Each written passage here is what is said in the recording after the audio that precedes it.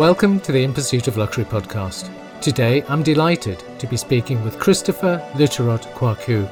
Christopher is a creative entrepreneur, award-winning director and writer operating on the axis of design, politics and film. He's the director of the ADV, an immersive forum developing empathy, insight and foresight through weaponized empathy.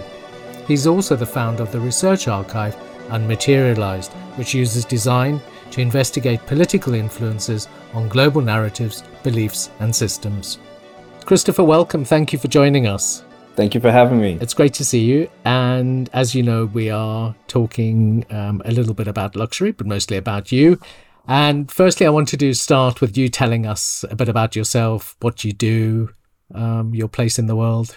Right. That's a big question for me because I have quite a big, broader history in terms of where I've lived and the things that I'm involved in. But the short answer is I'm a West African child.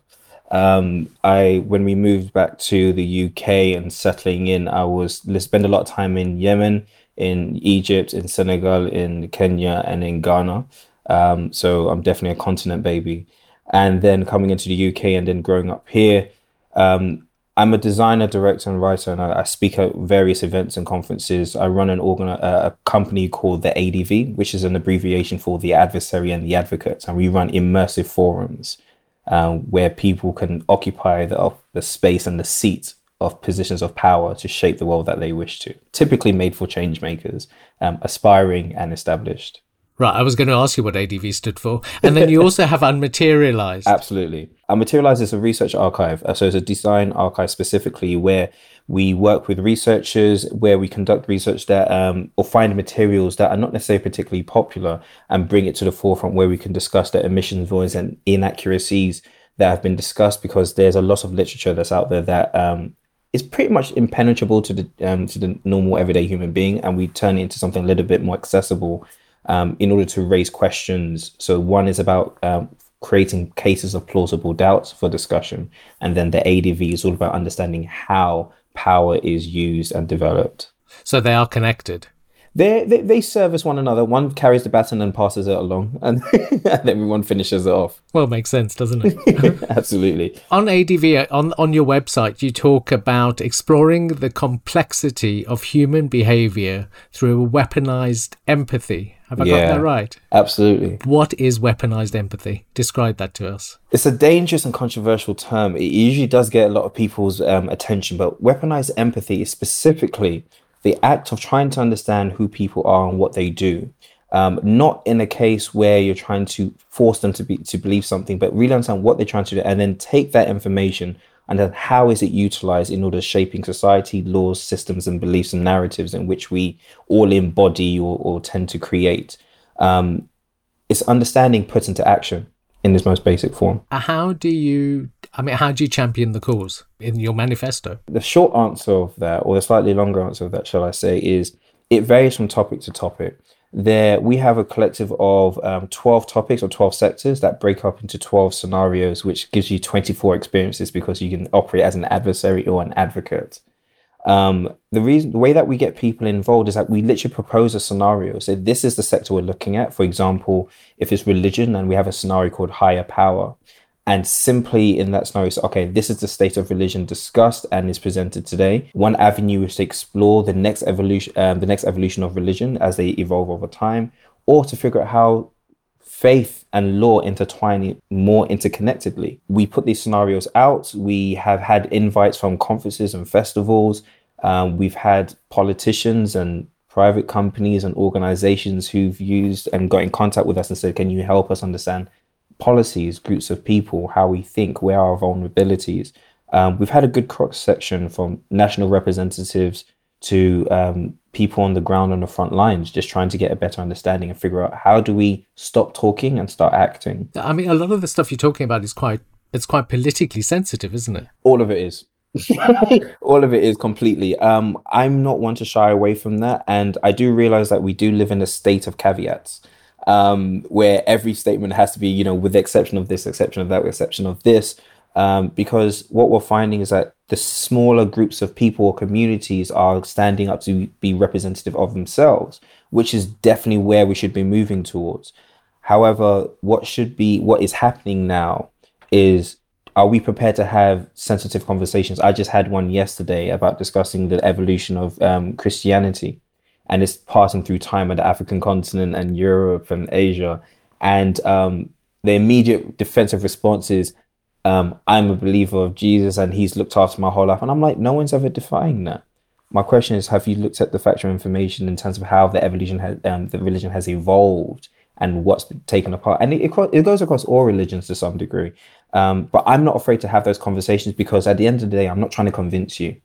I'm simply trying to get us to understand how these systems, these beliefs and these narratives impact us and how they've been brought into implementation or status today. I'm not one to shy away from difficult conversations either. Yeah. But it often could get one into trouble. Always it does. So for example, our motto is empathy, insight, and foresight. Empathy to understand who's involved, insight to share our personal experiences and our knowledge based on our specific direction, and then foresight and seeing how does that go forward. Like I said, there have been moments of contention in quite public spaces in terms of festivals and exhibitions, and the great part of it is some people get confused as who's speaking. Is it you playing the role in this task, or is that how you really feel? And I paused and I said, great question, don't answer it. Let's move on and continue how we go. Because part of that friction is about clarity and understanding what the threats are, how to maneuver. Have you never heard of the saying, never talk about religion and politics? Yes, I have. But to be honest, I come from a household where that was our conversation over every dinner. Christmas was all about coups and political infrastructure and war. My family, that's all we know. Coming from Africa, you are exposed to those sorts of things that when living in 20th century or 21st century Europe, you know, when was the last coup in Europe? Well, ironically, I would actually say the reverse. Right. As an African child, I actually looked at Europe with more conflict than I did with Africa. Simply because I can see it more. It might not be as blatant. So, for example, there's a debate where we talk about, you know, the next war isn't necessarily going to be physically fought. It's going to be through cybernetics. And I see more corruption in Europe than I see on the African continent, which for me makes me laugh. How people, talk about the African continent and Asia and say, oh, we need to send aid. You know, there's some towns and cities and communities in, America and the UK that we should probably be sending money to support. It's visible. Yeah, I know, and not everyone's ready to have that conversation, but it is what it is. Yeah, and I think it's quite interesting. I think that when one looks at Africa, I suppose the corruption is possibly much more visible. Yeah, it's a little bit more straightforward. It's not complicated. People buying jets and fast cars and things like that. You know, we're still surprised at Boris and Dyson and all this. You know, for me, that's child's play. We've seen the dialogues, and if you're an avid documentary watcher, you see the developments of things, and if you're paying close enough attention, you know, you can understand the complexities. But you know, it's a rabbit hole. Yeah. Okay. So we'll sidestep the rabbit hole for now. What excites you mostly about the work you do? What gets you going? To be honest, it's the plethora of people that we get to sit around. The way we designed the experience is about 8 people, specifically with the ADV, the Immersive Forum. We designed it so there are 8 people, and directly in a position where you have to sit opposite somebody. There is no position of hierarchy in that setting, and what we typically have found is that you can have a military commander of a country sitting opposite an artist or philosopher or a humanities student or an ambassador of a nation, which we've had. And just simply be there to get an understanding is, oh, I never considered it that way. Oh, I've never understood it. You know, where, for example, you're seeing a lot of training coming on board, diversity training, gender equality training. I've been to them, I've tried them, and I know that they're necessary. However, I would also argue if you did it this way, you would find that you would get to the crux of the problem and how people think a lot quicker. Because you ask them to be themselves and to occupy a particular perspective. And it's just great to see how people think other people think. And so you can get that organic conversation in a collective focus. And I just like to listen to people talk who know what they're talking about. I think there's more to gain through listening than there is through talking. That's always how I've lived. That's how I was raised. And can you imagine a room of 20 people So it's like 8 times five, so 40 people in a room, and you just get to say, wow, so much knowledge, so much insight. It's unbelievable. I'm just here to learn and then help and provide this information, make this information accessible. Too much is done behind closed doors where people feel powerless. What if you understood how things were done? Could you be better insulated against them? Would you stop being surprised? That's what I'm really trying to push for. I mean, what you're talking about is really complex, isn't it? Yeah, in some sense it's complicated, but I don't think it's as complicated as what people say. I'm answering this in context to what we do, but I think just generally, if you sat down and watched the news with a friend or with your child, and you said, oh, look at what's going on here, and then you said, okay, this is what's happening, but how did it get this way? A very innocent question. And then, well, this happened, then this happened, then this happened. And by just getting rid of the jargon and the bureaucratic kind of like posturing, you can be like, this is what happened. And you obviously you would have different perspectives on what happened. And then we're like, well, let's talk about it. It's a lot simpler to have the conversation than people believe, but it's whether they're willing to admit that they don't know everything. That's the hard bit. Yeah, I was going to say, because somebody's always right. Apparently, for a moment. Apparently, exactly. For a moment. You know, opinions are there to be represented, I guess. Yeah, absolutely. I think I see them as vines. They're supposed to scale a topic and then weave their way around it and grow and find different directions. That's the way that I view opinions. And I as a testament to that, I think that's the best way. Yeah. I mean, you talk about yourself as a designer, a filmmaker, right, an educator, and that's, great. What strikes me most is that you're a storyteller. Yeah, I've been referred to as that. What can I say?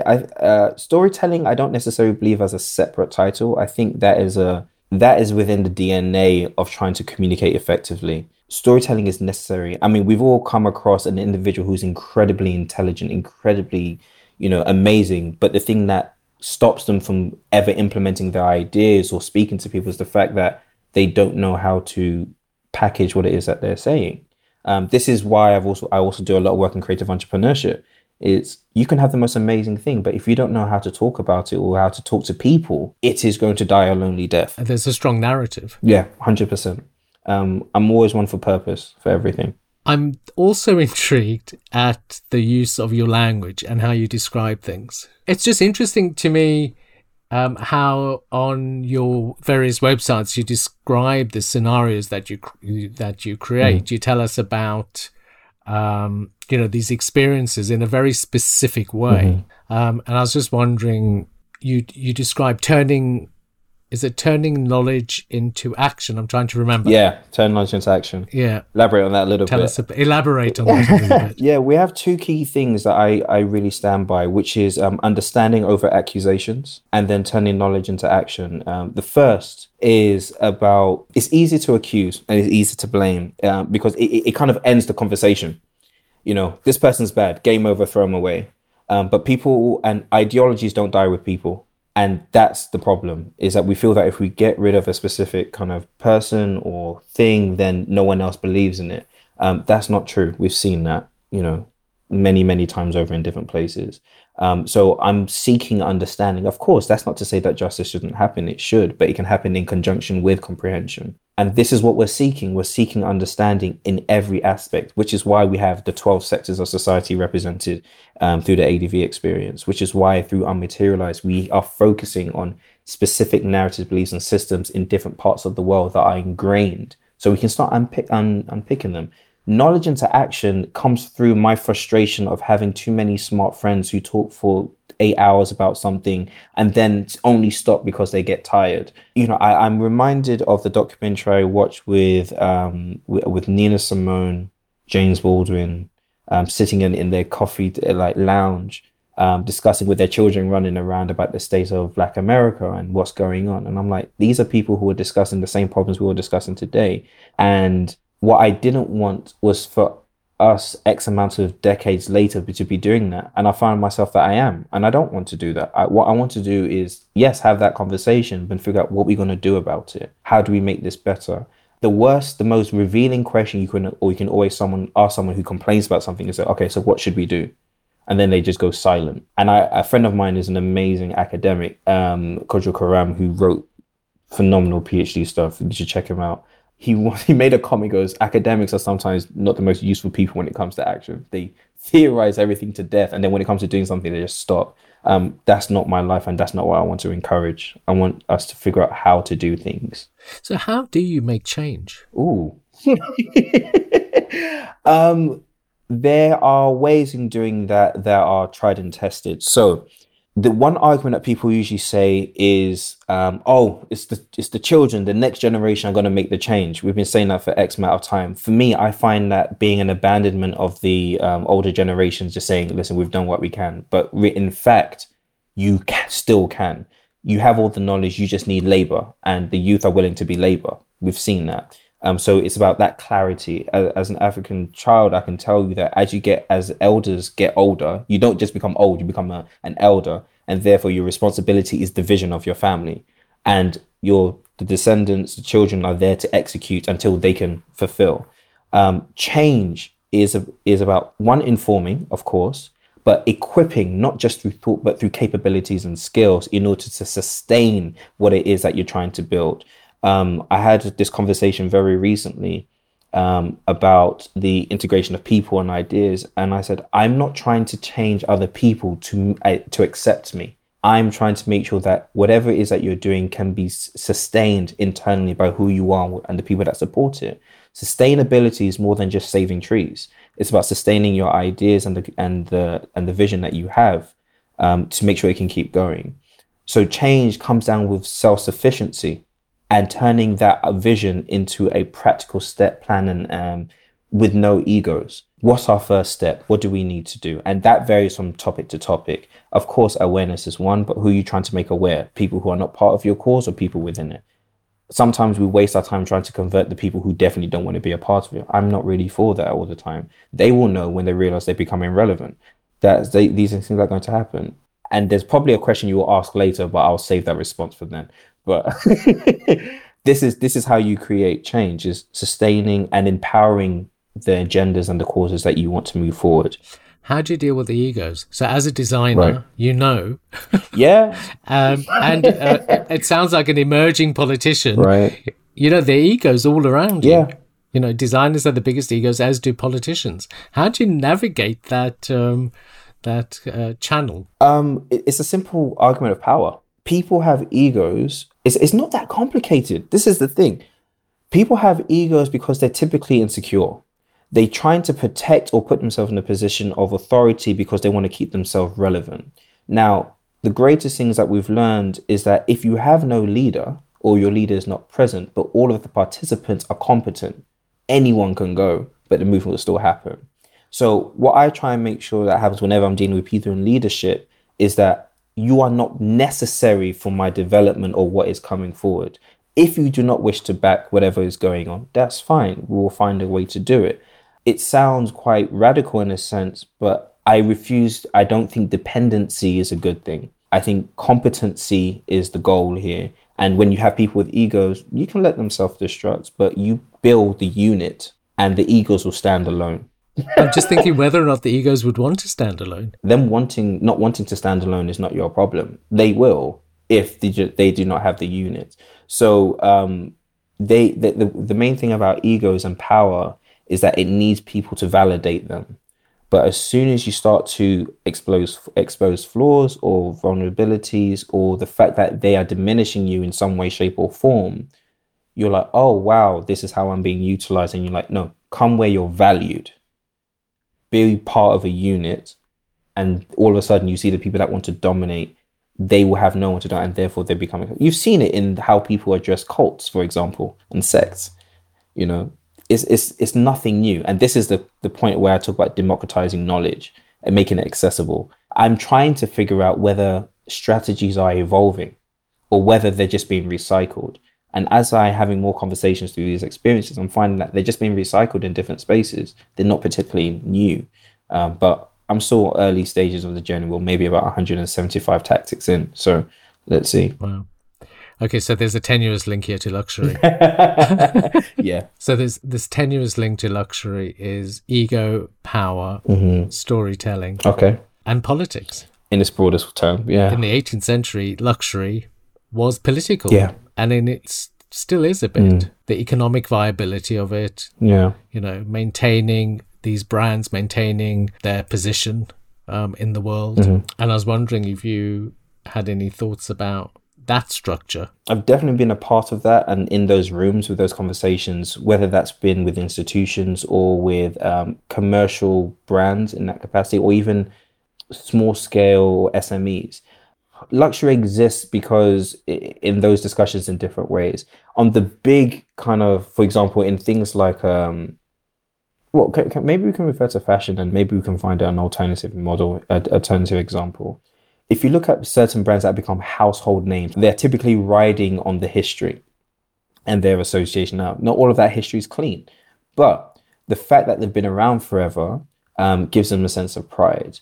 And that pride comes down to the discussion of nationalism. We are the fabric of us as a community.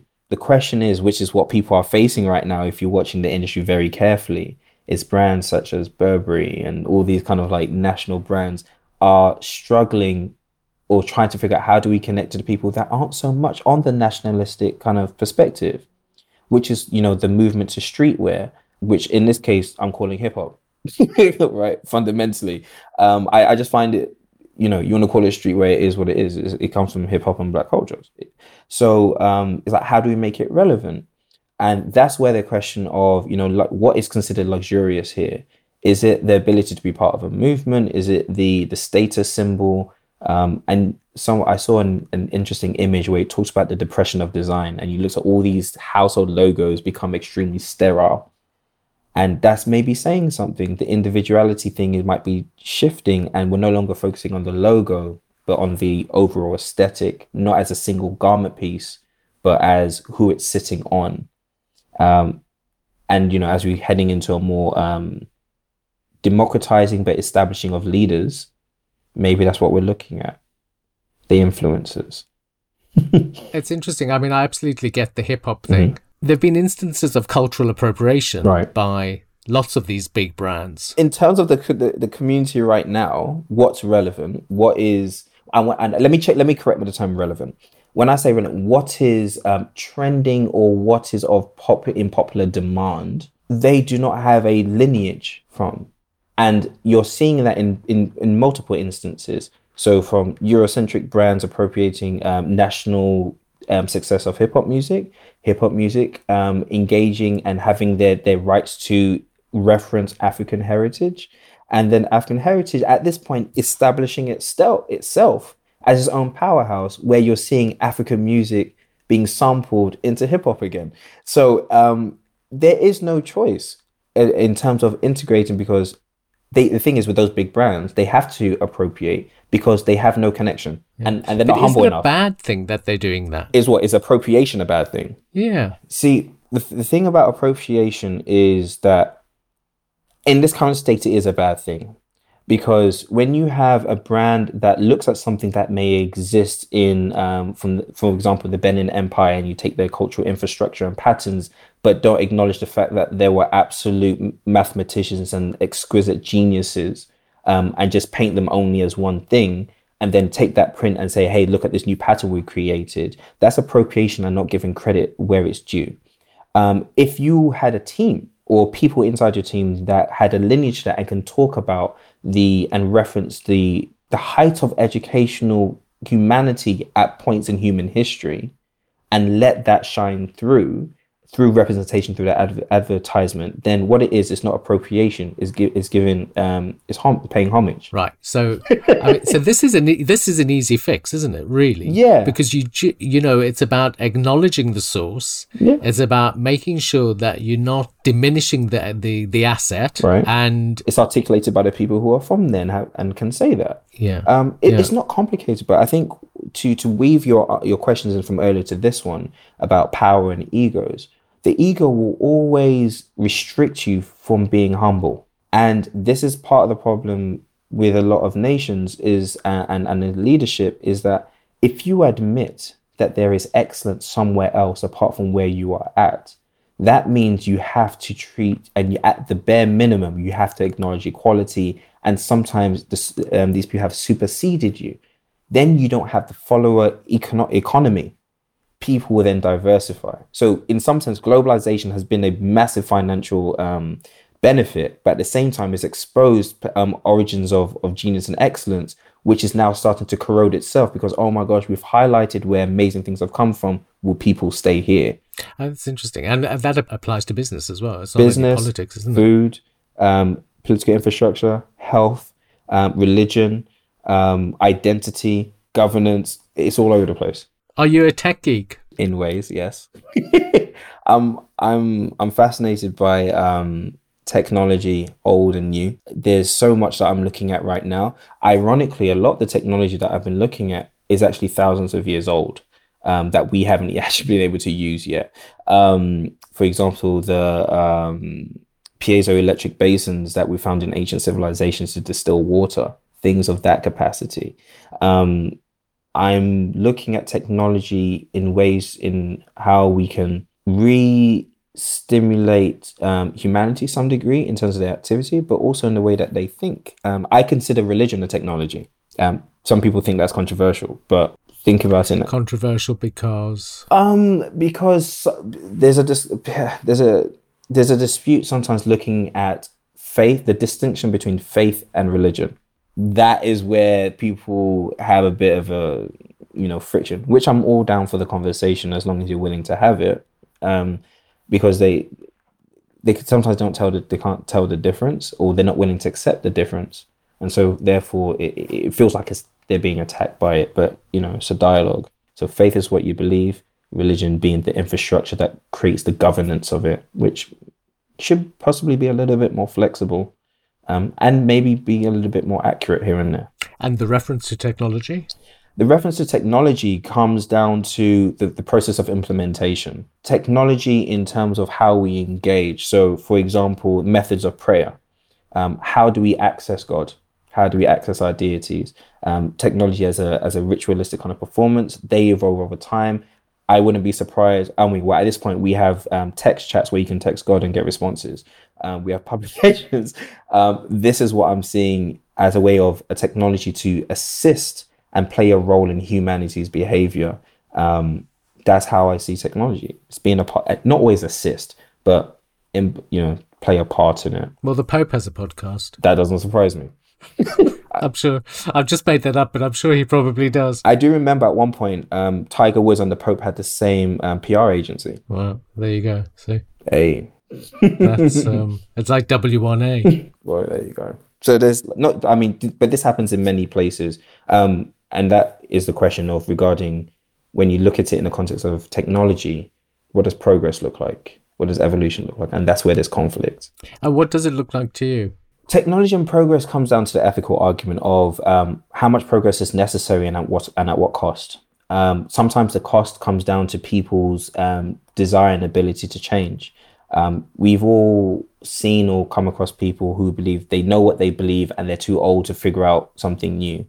I've seen people that have switched political parties, or they've known this one thing for a period amount of time, and then they've had to re-educate and re-establish their entire thought process and the way that they live. Sustainability has been a great example of that in regards to the climate change.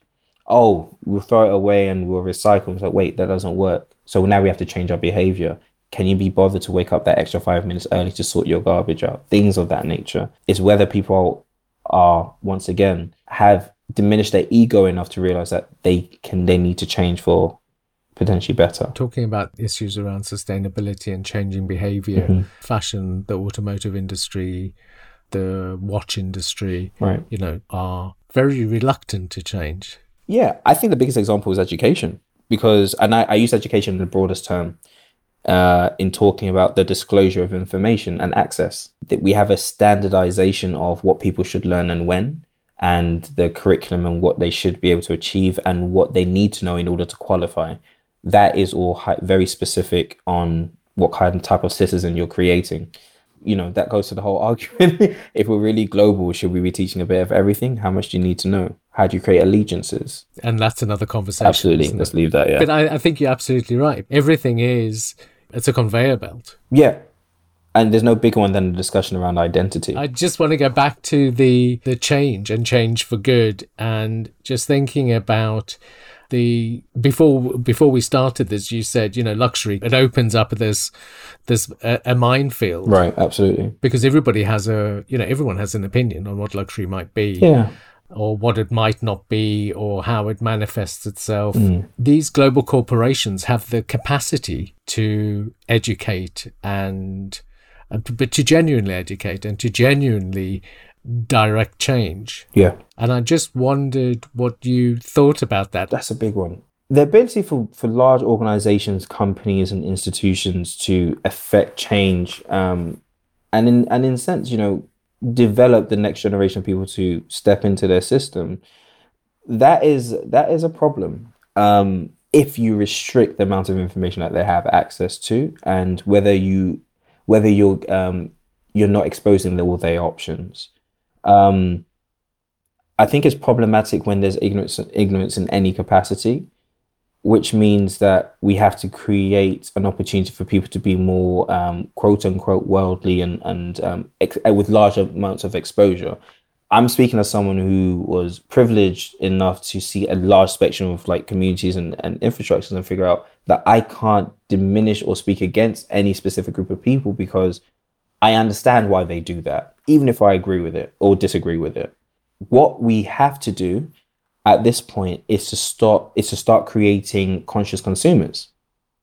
And that's the hardest thing. And because if you can choose what it is that you not just consume, but whether you take it on board and implement it, that makes a big difference. So, for example, I think at the time of recording, we're talking at a time where, was it Facebook, Google, Twitter, and Amazon were taken to, some tribunal situation? I can't remember where it was. And they were talking about them having too much power by having too much control. I believe Murdoch kicked that off way back when. And about having enough competition where the business has changed, where people who are now innovating technology or systems are actually just developing it to sell to one of these 9 companies. And then we've got the recent release of the Apple iOS, 14.5 something, where you can choose whether your ads are associated with what you've been looking at online.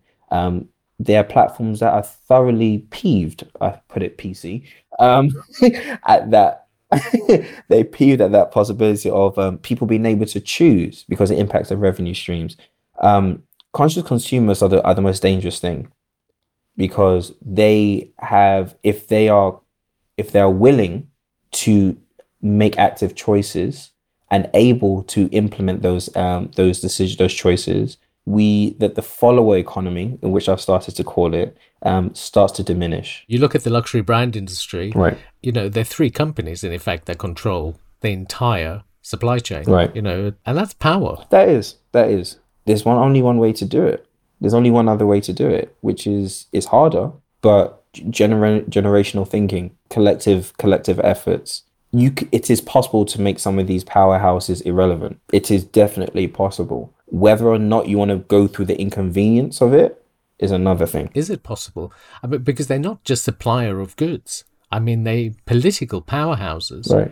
Their control over markets and politicians and finance is quite phenomenal, as well as scary at the same time. Absolutely. And I think that you would find no better example than that in the music industry, not necessarily just fashion, with the discussion of record labels being able to control radio play, product distribution, advertising, access to venues, but when you have examples of people like Prince, who will say, forget buying my CD. At the time, we're talking CDs or vinyls. Come to my concert and you get it for free, right? Or part of the package. And as soon as you wean yourself off the dependency, what you start creating is disruption, because there were people that had no radio play, but still have been able to have cult followings. I think part of the issue is the mentality that we want everybody to be behind us, when in fact you only need a certain key number of people. You can live very, very. There's an artist / businessman called Ryan Leslie, who is kind of pushing the idea of telephone marketing through telephone marketing, but in this context of giving people your number, messaging them, building a relationship with your customers personally on a producer to consumer level and skipping the middleman. It does take more effort. It does require, but it is more lucrative because your percentage of the pie is higher. Depending on which nation you're from and where you want to operate, there are opportunities out there, and it is possible. It is hard. I will not lie to you, because I've been trying to do it, and I know people who have been trying to. It is difficult, but that comes down to your goals. How important is independence today than financial freedom, and that's a decision that we will have to make. You spoke earlier about sustainability. What does that mean to you? How would you define it? Sustainability for me is the illusion. What was considered the illusion of perpetual motion, the ability to generate something and for it to keep on going without requiring extra to keep going. And if we viewed majority of the world or all of its components like that, we have there are ways in order to put effort into something and for it to yield, and then it to go back into the system and feed itself and produce. The problem that we're facing in many cases, whether that's in culture production or in economic infrastructures, is one, consumer loyalty, and two, the inconvenience of getting your hands dirty. And when I say dirty, I'm talking about labor. I know people that, we've entered an outsourcing kind of like time where we want to get other people to do so much stuff, where we're in the case, we're getting a lot of people who can speak about things but can't do much. I think that's a problem. And I think that's where a lot of my friends have been saying, the talk is still going on, but if you want to do something, you got to know how to do it. Sustainable. I mean, the word is becoming quite old-fashioned, isn't it? Yeah, it's dead. Well, it's not dead. It's not dead. It's just like it's fatigued. I was just thinking, what's the other word? Well, I know it's important to have words because it gives people something to rally around. It depends on which context, because I use the term, at one point, sustainability was specifically about environmental issues only. I use it in the context, I've been heard it being used in the business context in terms of finances. I've also seen it being used in the rate of production. I've also been heard it being used in the state of faith-based systems. It's like, can you sustain your flock, your community? It is a generic word, and I don't know who kind of like sponsored the ad on that word to become the climate change word, but it has applications everywhere. But I don't know what the actual word. I would rather deal with things specifically. So if we're talking about climate change, let's talk about climate change. Let's talk about climate justice. If we're talking about the idea of people's identity and citizenship, let's talk about the conflict and the internal battle between identity of belonging to a state, but also being culturally belonging to somewhere else. Let's be specific of what it is that we're talking about. So in this caveat kind of phase that we're in with every conversation, we almost stop the generalization and we be specific about what it is that we're talking about. But then again, that requires effort, and it means that you can't lazily quote somebody. You have to know what you're talking about. Probably is time to move on, because it doesn't have the same resonance anymore as it did. One of the biggest thing that I've looked when I think about climate change and sustainability and environmentally, I think about the indigenous and native communities, and then being able to their voice being as valid as celebrities, and not necessarily need figureheading to do that. That's something that I think about. Yeah. I was just thinking of Cher and the elephant. Did you see? There was this old elephant in Pakistan, and Cher championed its release. It had been in captivity for 30 years. Interesting. But she didn't actually do anything. She just figurehead. Exactly. But the elephant's now released and was flown 10,000 miles away to this sanctuary, and it's now much happier. I mean, which is a good thing. Yeah. But anyway, I just thought of that when you said figureheads. We try to change, we try not to buy so many things. And I think this, I'm talking about now consumption. I'm talking about consumption. With this past year, we've definitely not bought as much. Well, some of us haven't. I'm raising my eyebrow, even though he can't see me. But yeah, keep going. All right. Okay, some of us haven't bought as much. Right. Over the past years. Some have. And in fact, I interviewed somebody the other day from Richard Mille, the watch company. Right. And they've sold, their watches aren't, they're not $5.99. They're hundreds of thousands of pounds. Right. And they haven't stopped selling. The watch market has done exceptionally well over the past year. Wow. But that's not what I was going to ask you about. I was going to ask you about change and about the way we consume. And if you think that, the more we consume encourages more people to continue to consume and creates this wasteful mentality. I can comment on that to some degree. I think there was an advert that I just saw by Levi's, which was this whole idea of buying less, making better, lasting longer. That ultimately means less waste. Like there's that. I might be misquoting the order of that phrase. Forgive me, anyone who's a Levi disciple, but it is what it is. But there is that discussion when it comes to fashion and waste and that side. I would also say that it comes back to my previous comment about consumption, which is we are allowing a lot of people to get away with overconsumption or poor consumption because other people do it. Now, let me caveat that in this day and age, and saying that there's sometimes the consumption of the inferior, quote unquote, fast, low quality, short lifespan products, whatever they may be, are a necessity due to circumstances that they live in. The question, I think, in a much larger discussion is whether it is sustainable in terms of waste, right? Not just in materials, but in terms of human lives to maintain the extremely rich to extremely poor. Is that sustainable? And what is the consequence of that? Because if you start to reduce that gap, what happens there? So that's quite interesting, because when you think about luxury goods, I keep bringing it back. Yeah. When you think about luxury goods, the makers of those luxury goods typically can't afford the things they're making. Yeah, I've been in places that I can't afford to buy them. I think that's perfectly. I think that's an annoying dichotomy. Ask anyone that's worked retail. Ask anyone that's even designers, people, designers that have produced publications or like outcomes that have been in ads, and you ask them how much they got paid, and then you ask them how much has their product yielded for the company, and they would never see that in their lifetime. There's a company called, there's an artist called Swiss Beats, which is a gentleman that works with, I've forgotten his last name now. Oh my gosh, this is blasphemous. And he has an organization called No Commission. And this idea of selling artwork, but every time it gets sold, the original artist is getting a royalty. Now, that only existed in the music industry prior, but not in the fine art world. And this is something that's actually really important, is that the discussion of royalties in the continuous sale of products. What does that mean to the people who make them? What does that mean to their economy? There's that discussion to be had. But, that requires changing the system. But how many organizations are willing to take more profits to be honorable? They are driven by margins. Money. Yeah. But this is something that I've been exploring, which is about understanding different economic models.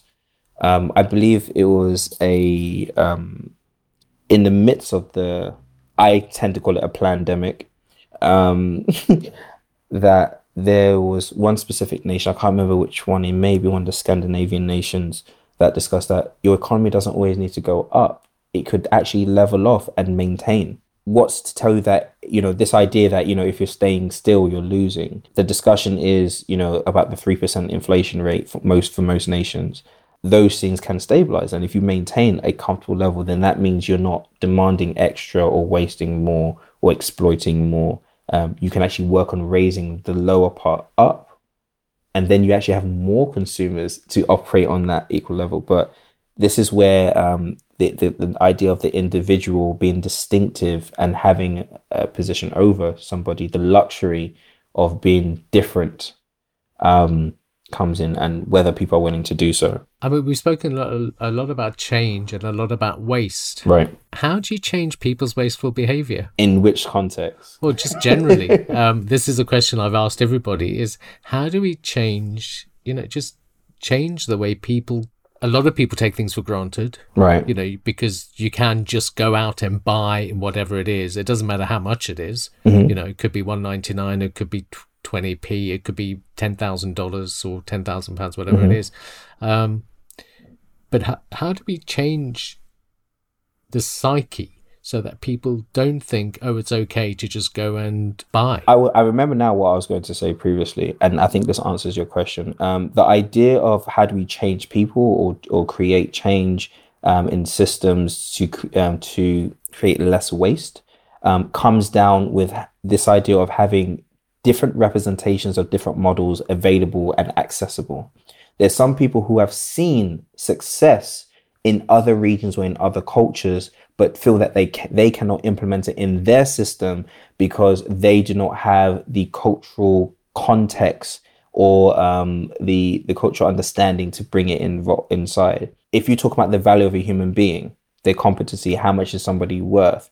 Facebook has told us that in terms of our data. That's one way of measuring someone's value. The other one is in terms of how much they can yield as an individual. You'll find that through venture capitalists and through employees. And then you can talk about their influence on people. And that's where you look at people in education and teachers. What I would say is that the first step is to have representation and different examples of successful models that have come from not only just different cultures, but different times in human history, because they do exist and they are out there. The second is about not asking people to change. I'm no longer at a place where I think I need to ask you to do better. That's not my job. I don't need to ask you that. That was, even your parents didn't ask you to do better. At one point they said, this is the way to do better. If you reject it, there were consequences, either from them or from the world. So it's not about making or ask them to do better. It's about showing them that if you do not do better, you become irrelevant. And irrelevance is worse than condemnation. Or your parents always wanted you to do the best that you could. That's debatable. Okay. I think for some, goes, oh, be the best that you can. And then when they see the best that you can, and then they're still disappointed, like, oh, crap, I wish you would be better. Now, that conversation exists. Like I said, different mentalities, different cultures, different households. The best that you can be was not necessarily sufficient. It was, what's your reference point?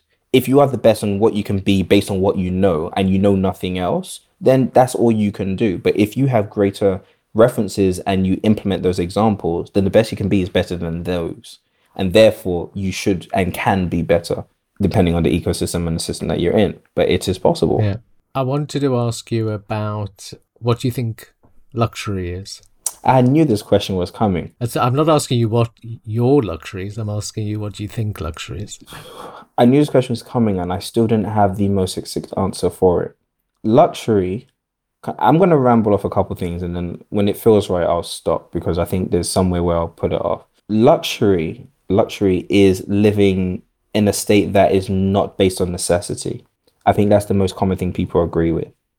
Now, that state of not living in necessity appears in different ways, depending in which context you're discussing or what you're operating in. And I do come back to understanding that the different parts of society have different types of luxuries and to different kinds of people. For some reason, we are shying away from creating a basic standard of living or basic standard of rights and justifications to what it is to be human, and to have a standard, and I say standardized, an acceptable way of life, because people are scared of that equality, and that because there's the ego comes under threat here, the leverage. Ultimately, that's how I see it.